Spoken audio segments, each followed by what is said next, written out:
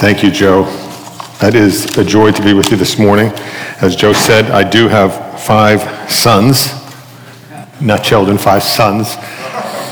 And they're all grown, actually. My youngest is 17, my oldest is 33. I have 3 grandchildren. And I've been in ministry for about 29 years. I came to Redeeming Grace from a sister church that we used to work with, and I knew the pastors there. I don't know if you know Vince and Mark Mullery. And we had the joy of meeting Joe and Etta there. And I also have met your senior pastor at RTS before, and he used to attend our church many years ago. And it's great to be with you this morning. He's actually speaking at Redeeming Grace this morning and bringing the word there. And I just want you to know I was really edified by worshiping God with you. That just singing about Jesus, my heart was just lifted, focused, and I could go home right now and I'd just be satisfied. It was just really a precious time of worship, and I enjoyed that, being with God's people. Would you just pray with me that God will do his work through his word this morning? Heavenly Father, we know that from the liturgy this morning, from the word that we've already read, from the scripture text that Joe just read, that you have a heart for lost people. You're the King, and you have a heart for lost people. Lord, we pray that as we talk this morning, you'd help us to grow to be more like you, to have the same heart you have for people who don't know you. And may we be your ambassadors, your children, who live our lives on this earth to make you known while we're here until we come to be with you forever. And we commit our hearts to you in Jesus' name. Amen. So I want to just ask a simple question this morning as we begin. And I don't know how long you've all been believers. I've been a believer now for over 40 years, and I grew up in a non-Christian home in New York City. I went to a high school where there were no Christians. You were either Catholic or Jewish, and that's it. I really didn't know any Christians, like just people who believe the Bible and just believe the gospel. I didn't even understand what the gospel was. I thought it was Matthew, Mark, Luke, and John. And we had a form of religion, but we really didn't have a faith. And I look back at my high school, and there's not one person I know from my high school that's saved. So I got saved in my freshman year of college, and it just was an amazing thing, and I'll tell you more a little bit later. But since that time, I've had a burden for people who don't know Christ, because until someone shared the gospel with me, I just didn't know. And I want to ask you a question this morning. How do we maintain our commitment to sharing the good news with people as we age, as we have children, as we get married, we have grandchildren, as we have busy lives, we have our jobs, we have our community groups and all the things we do in church? How do we maintain a passion and a commitment to reaching the lost? It's not easy, and sharing our faith can often bring feelings of fear. One Christian leader said this: Christians and non-Christians have one thing in common. They both fear evangelism.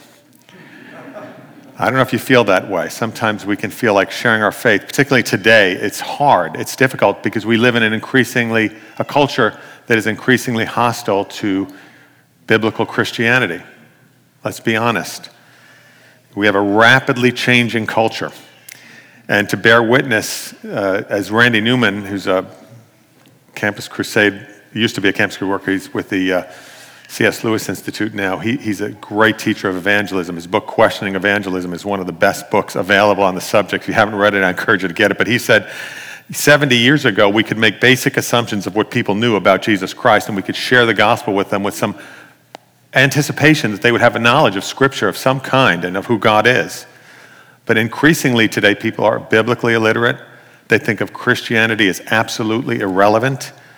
There are many anti-Christian narratives being thrown around. I mean, how could a book that was written starting 2,000 years ago, how could that be by a bunch of dead guys from the Middle East? How could that be relevant for today? How could it be the Word of God? They didn't think it was the Word of God, really. Have you heard that one? I mean, there's a lot of, it's certainly not in tune with the rapidly changing morals of our culture. It's narrow. You mean you tell me Jesus is the only way? No, that can't be. That's so narrow-minded. Or the culture, that is very clear about morality. There's a right and a wrong here. It's just not up to date with common culture with modern culture. And besides that, just sharing our faith can be hard work. And how do we actually begin conversations? How do we open our lives up to our friends and families and coworkers in this busy culture of Northern Virginia that we live in? And COVID-19 only makes this more difficult, doesn't it? I mean, how do we maintain a gospel orientation and sharing the gospel when we're in a global pandemic? It's hard. And everything I say this morning, I'm just going to say that this statement covers everything I say this morning. It's hard. Okay, especially in a global pandemic. And I can't give you all the answers, but I know that God's heart has not changed for lost people in Northern Virginia, in Manassas and Centerville and all the Fairfax County. And so our text today is really designed to help us stay motivated to lovingly share the good news in a busy anti-Christian culture. It's going to help us know what God's heart is. It's about Jesus eating with people who don't know God, who don't have a faith, who are not walking with Jesus. And the religious leaders, he sits down, he has meals with these people, and the religious leaders complain about him.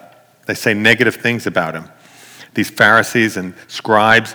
And Jesus tells these three parables. We're going to only cover the first two, the parable of the lost sheep and the parable of the lost coin.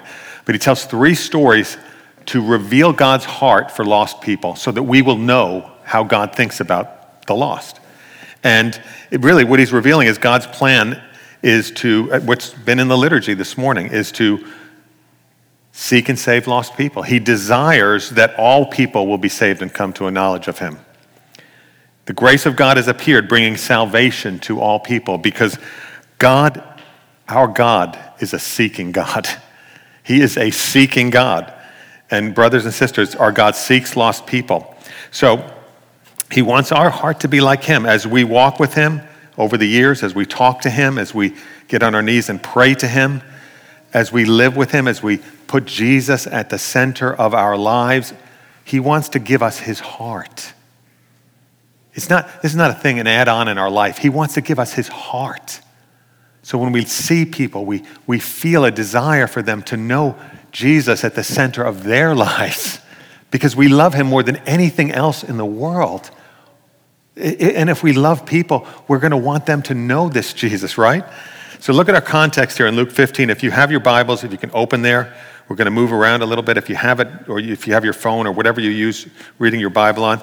The context here is Jesus is on his way to Jerusalem. And in Luke 9, Jesus, it says he set his face like flint toward Jerusalem. He's going to the cross. Okay, that was exciting.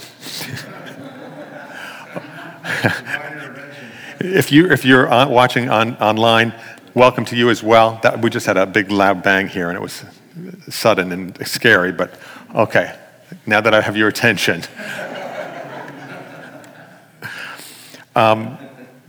this means Jesus knew he was headed to the cross, right? He knew that he was headed to the cross, and he's teaching along the way. And look at Luke 14, verse 35. Literally the last sentence before our verse here. He says, "He who has ears to hear, let him hear." He who has ears to hear, let him hear. He's proclaiming good news. And then look at the next verse. Now the tax collectors and sinners were all drawing near to him.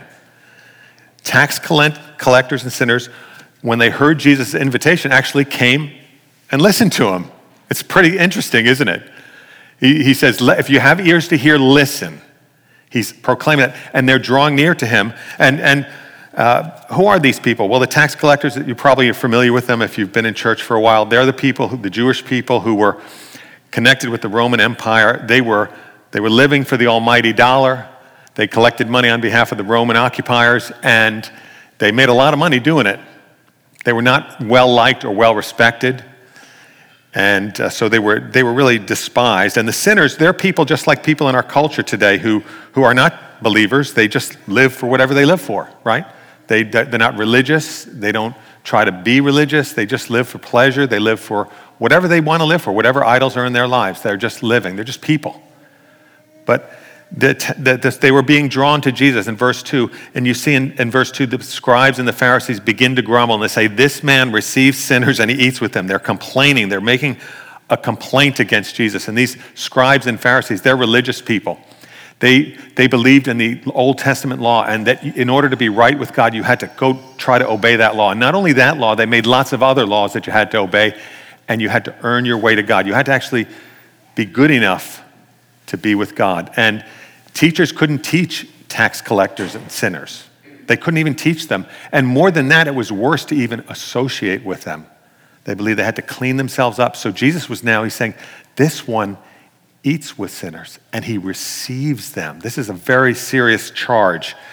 And Jesus had faced these criticisms before. In Luke 5, they said he eats with tax collectors and sinners when he was calling Matthew. And Jesus at that time said, I have not come to call the righteous, but sinners to repentance. And then in verse 3, notice what he says.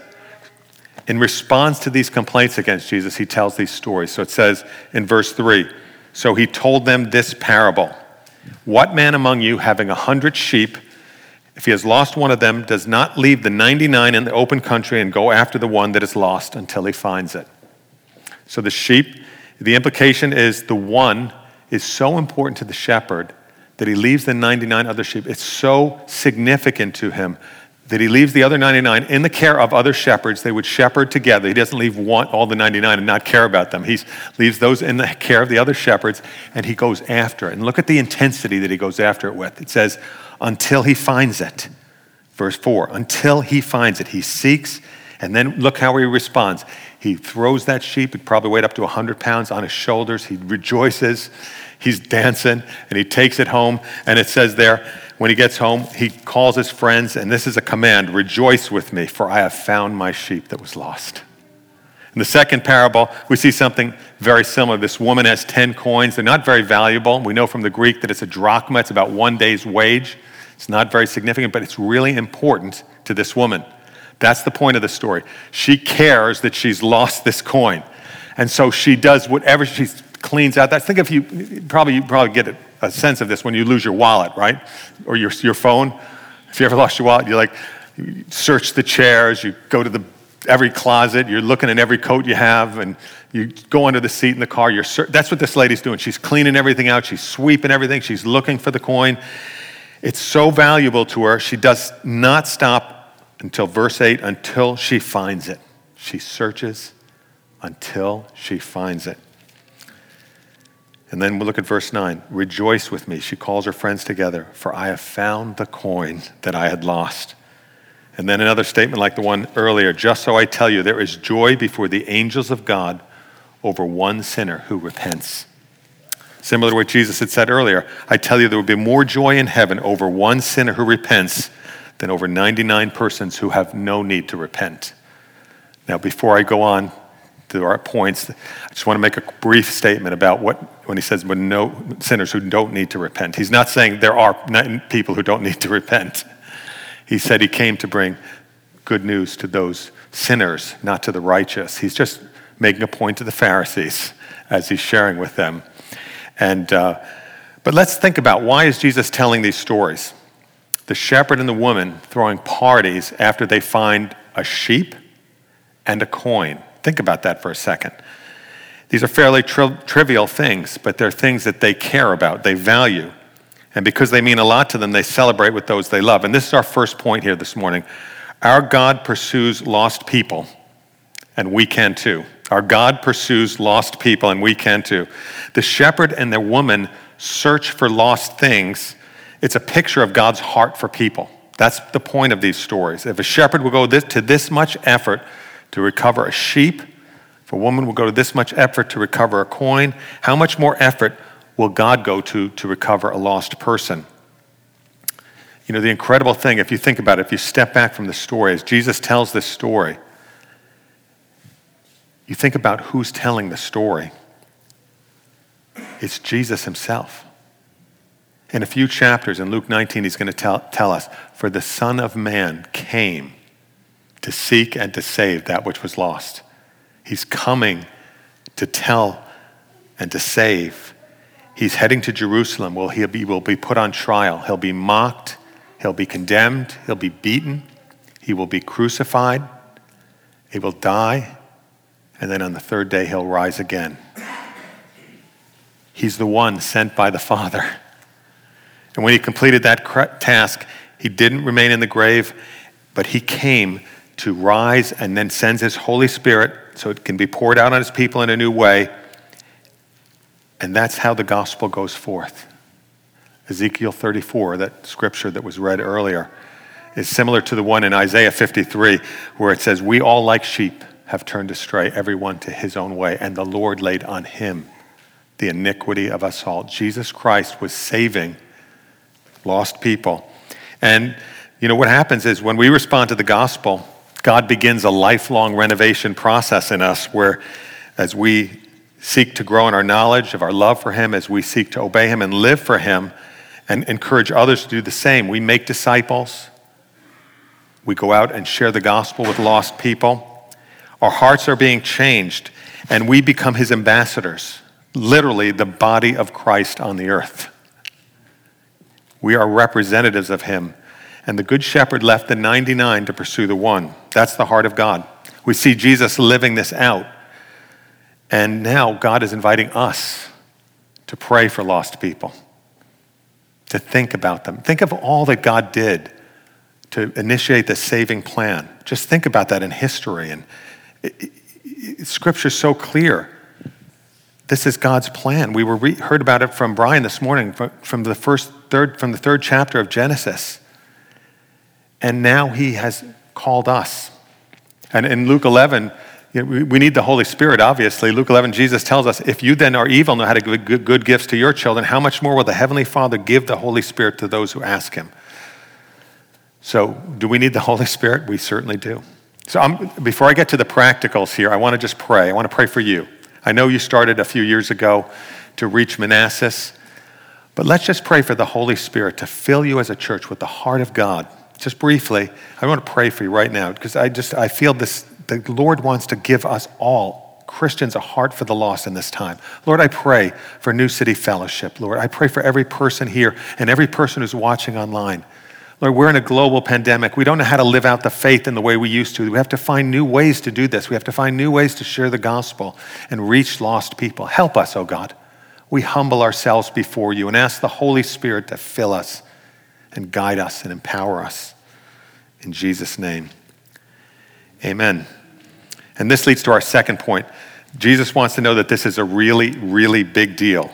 And he does this by showing us a glimpse into the heart of heaven, because this is number 2. Our God rejoices when sinners are saved, and we can too. He says there's literally joy in heaven. There's a party in heaven when people get saved. And the angels, and what's he going on here? He's making an earthly, heavenly parallel here. The shepherd and his neighbors, the lady and her neighbors are rejoicing because they found something on earth. And he is saying that there's joy in heaven when sinners repent. But why? It's because God's eternal plan has come to the earth. The plan that he planned in eternity has now come to the earth, and it's being worked out in Jesus Christ. And this is a huge deal. This is really, really significant to God. You know, we can be distracted by our lives and get caught up in temporal things, but eternity is broken into time. Paul, in writing to Titus, says, the hope of eternal life, which God, who never lies, promised before the ages began. This is an eternal plan of salvation. It's being worked out on earth. It was Genesis 3. God told Abraham, from you, all the nations of the earth are going to be blessed. And the plan of redemption through the Old Testament has been worked out, and now Christ is here. And now he wants to reach every tribe, tongue, and nation. He wants to reach old people and young people. He wants to reach people who are from a high economic background and a low economic background. He wants to reach every nation on the earth, every neighborhood. And we're a part of that plan. It's really, really significant. Now let me just stop for a second. If you're here this morning, and if you are a believer, and I'm not assuming in a gathering this large that everyone's a believer, but if you're here this morning and you're a believer, think back, how did you come to faith in Christ? You didn't just discover him on your own, did you? Somebody was faithful to share the gospel with you. For some, it's parents. For me, it was an aunt who lived in Florida, who I mocked for many years. Because growing up in New York City, we look down on born-again Christians. I mean, they're the dumbest people on the earth, aren't they? I mean, that's what we thought. We thought and I mocked her. She'd share the gospel with me. And I remember I was a junior in high school. I'd stayed at her house in Fort Lauderdale, and she gathered me around to pray with her, and we'd gone down there to party, you know? And I remember she held our hands and started praying, and I just kept my eyes open. I didn't participate at all. My heart was hard. Well, it was a few years later, she had the joy of leading me to the Lord, so praise God for her faithfulness. But I was not interested in God. I was not seeking after God. How did you come to Christ? It wasn't because you're smart. It wasn't because you're wise. Because God shows his love for us in this. While we were still sinners, Christ died for us. Yeah, I remember I got saved in my freshman year of college. I'd gone away to school in Chicago, and I joined a church kind of like this. It was young people starting a new church. Guys had gone to Trinity Seminary. And I was there, and I graduated from school, and I was, it was right after my graduation, and I was on a fall retreat with the church, and I was at lunch, and I was eating with one of the non-staff elders. His name was Jim Bowker. A beautiful family. He was an old guy. He was about 35, you know. And so I liked being with old people then, you know, because I was young. And so I'm there, and he's got a beautiful little 2-year-old daughter, and my family was going through a messy, messy divorce, and I was just hurting, and they were just loving on me. And I just was touched by them. And I noticed Jim was eating he was eating rabbit food. He was eating celery and carrots, and I said, why don't you eat? This is good food. Why don't you eat stuff? He said, well, my dad died when he was 39, and it's a genetic thing. It's a heart condition, and I'm just trying to be a good steward of my life. And he was a very successful guy and godly guy. Well, within about a few weeks from that retreat, Jim ran into the presence of the Lord. He was running. He died of a massive heart attack instantly, 35 years old. And I remember that was the first funeral I'd ever gone to as a Christian, the first time I'd ever known anybody who died. And I just didn't understand why God would do that. Why would he take Jim? And then I started to process it with my friends, and we talked about it.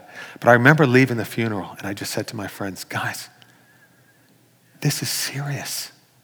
We act like it's not serious. We're all going to end up that way. I mean, you're 22. You can't think of it like, because I'm so young, I can't think. But it's like, this is serious stuff. And funerals are deadly serious. And funerals of unbelievers are not fun. They're excruciating, especially when we know and love them. We have the good news of Jesus Christ to share. So, brothers and sisters, let's publish the good news faithfully. Let's ask God for heart for people who don't know him. Let's testify. God's rejoicing in heaven is Jesus' answer to the Pharisees. These stories show how eating with sinners is part of God's plan. Eating with people who don't know Jesus. This is part of God's plan for us. It's in the text. It's in the Bible. The shepherd left the 99 to find the one. The woman spared no effort to find the coin. Brothers and sisters, if we want to rejoice in people coming to know Jesus, we must actually pursue genuine relationships with people who surround us, who have not come to know Christ. If we want to be a part of people coming to repentance and faith, we've got to eat meals and share our lives and with the people in our communities, the co-workers, our neighbors. I was at a conference a couple of years ago with Rico Tice. He's the guy who wrote Christianity Explored. And he said something that he provoked me. I didn't agree with it. I just didn't understand it at first. He said, you're the most important person in your neighborhood. And I thought, that's very arrogant. And he said, because God's put you there for a reason. Do you know your neighbors who don't know Christ? Are you ready to share the good news with them? So that was wonderful, wonderful encouragement. And I actually was listening to a Gospel Coalition podcast with him recently, and he gave me this 3-step thing that I think is great. It's just very simple. If you want to be effective in reaching unbelievers, number 1, have friendships, right? And then number 1, celebrate them. So just get to know them, learn about them, celebrate the good things in their life, celebrate who they are, celebrate the grace, the common grace of God in their lives, celebrate them, befriend, real friendships. And then number 2, serve. You're a Christian, serve them like a Christian. just like you would each other. Make meals and rejoice with them and celebrate with them in their joys and weep with them in their sorrows and make meals for them when they're sick and all those kind of wonderful things that we do in the Christian community that is not common in the world. And then this third thing, which is probably the most challenging thing, break the sound barrier. Breaking the sound barrier means opening up the issue of the gospel. It doesn't mean that you have to share the whole gospel in one sitting, but it means that you let people know you're a Christian and that your faith in Jesus and your relationship to Jesus is very important to you. You get what I'm saying there? It's breaking the sound barrier, just opening up the reality of what's most important to you. It can be, it can be simple. It's like when someone says, "What'd you do this weekend?" You can say, "Well, I went to church and I heard a good message." And they said, "What is it on?" "Well, and share something about the message on Sunday." Or, when you're at work, "What did you do last night?" "Well, I was at a small group." "Why do you go to small groups? Isn't that a lot of time?" "And we read the Bible." "Why is that good?" "Well, it's just actually very helpful." It means some point in your relationship letting people know that you're different. And you're different not because you're better, but you're different because Jesus Christ has been kind to you and opened your eyes to the need of the gospel. Amen? Amen. That's what we just want to live our lives, testifying to how great Jesus is. Not in an abnormal way, not in a weird way. Actually, the more we know Jesus and the more we become like him, I think I've seen this in Christians as they age. If they follow Jesus hard, they become softer. They get broken by life.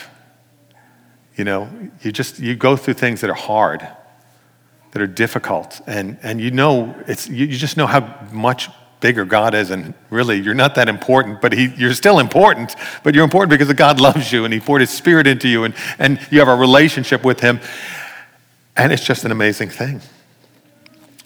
We believe that Jesus is the way, the truth, and the life, and no one comes to the Father but through him. I shared this message a couple of weeks ago at Redeeming Grace, and we were coming into the holiday season, and we're now past it, obviously, but it's often a good time to share the gospel because, you're hearing "Joy to the world, the Lord is come, let earth receive her King."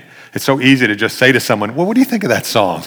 I mean, think about that. Think of those words. "Joy to the world, the Lord is come, let earth receive her King." So what do you think about Jesus? Who do you think he is? Why do you think he came? And just listen.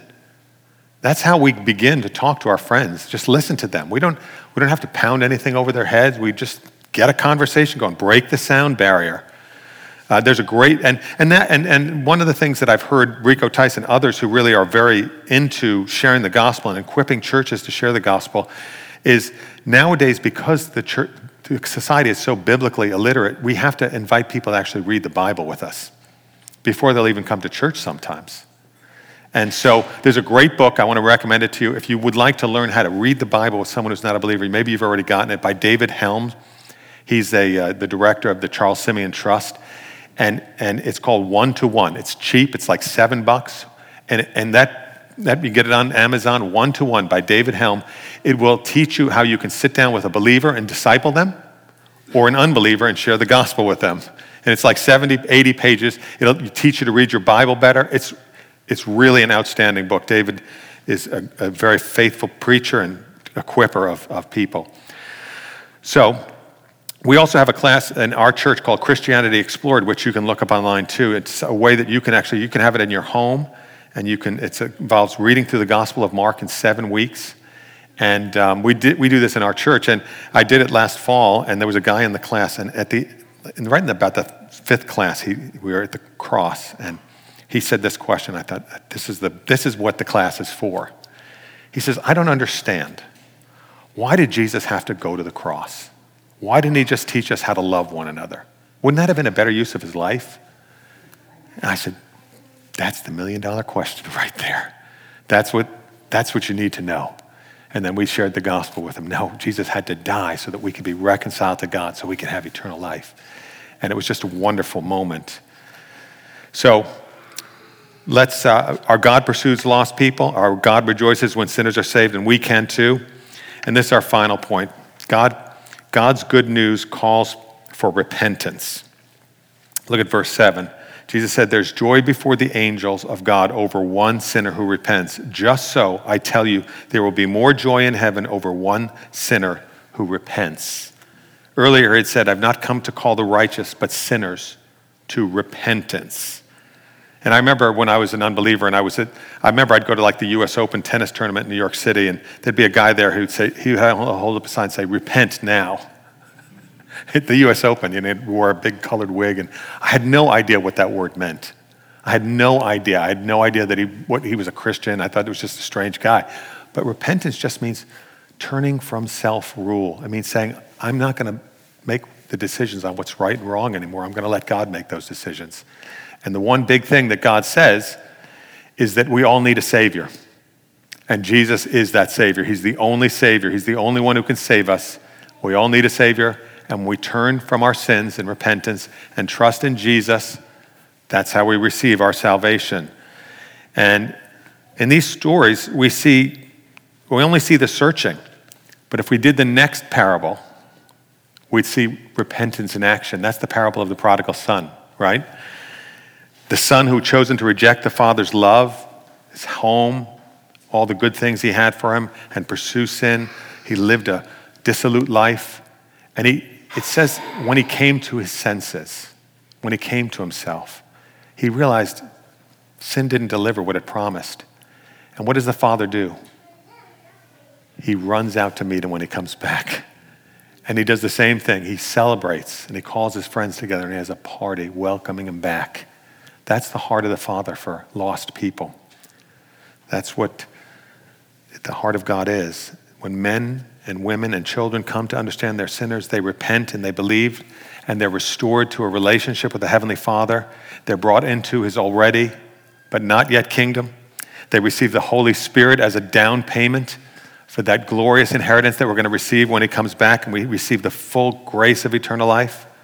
But we receive the gift of eternal life. Our God seeks lost people so he can magnify the grace of the gospel of Jesus Christ. He seeks lost people so his name will be lifted up among the nations. That's why he rejoices. God is the one who seeks and saves lost people. These are great mysteries. And that gentleman I told you about, he didn't come to Christ. He still hasn't come to Christ, I should say. I'm praying for him still and still in touch with him. But we can't make people come to Christ, but we can be faithful to share the good news. When you know that you can't make anyone come to Christ, it actually takes the pressure off. You're not responsible to save anyone. Only God can. All we're called to do is to be faithful, brothers and sisters. That's it. And God wants us to be faithful. I'm a little bit older than I was when I told you that story about Jim. I'm 60 now, and there are people in my life I've been sharing the gospel with from the day that I got saved, and they're still not saved. I'm still praying for them. I got them on my prayer list. I'm praying for them. And if you ask me which one prayer you can pray for me, I just want to finish well. I just want to finish however many years the Lord gives me left well. I want to live for Jesus. I want to testify of his love. I want to make him known. I want people I know to know him. Some people get upset with me when I tell them about Jesus, but because they know I think Jesus is the only way, and they think that's not really but I do it with love in my heart, and I want to see Jesus made known. You might be younger, but we're all going to go be with Jesus soon. Are there people in your life you need to share Jesus with? Let's just pray, Lord, help us to be faithful. And if you're here this morning and you just haven't given your life to Christ, you're here this morning, you come to church, maybe you've been invited by someone here, because I know there's an invitational church, people come out. I just want to invite you. Jesus came to open the door of salvation for you, but you must turn from self-rule. You can't live your life for yourself anymore. You have to live it for Jesus. You have to receive his salvation in the cross. You have to trust what he did gives you acceptance with God, and now you can love others out of that acceptance. We love because he first loved us. And I want to invite you this morning, trust in Jesus, love Jesus. The good news calls for repentance because repentance restores lost people to the love of God the Father. So let's just close with a word of prayer and ask God to, this is not one of those messages that you hear it and then everything changes. It's part of discipleship. So Heavenly Father, I just pray for all of us. I pray for New City Fellowship, and I pray for Redeeming Grace Church, and I pray for all the churches in Fairfax and Loudoun and Manassas County, Prince William. Lord, I just pray for all the churches in Northern Virginia that you will have mercy on us as your people. You'd help us to walk humbly with you, to have your heart for lost people. And Lord, I just pray you'd help us to be faithful in our neighborhoods, in our families, in our workplaces. Lord, to be faithful, humble people who demonstrate the love of God to the hurting and the needy, and we testify to the love of God to the hurting and the needy. In Jesus' name, amen.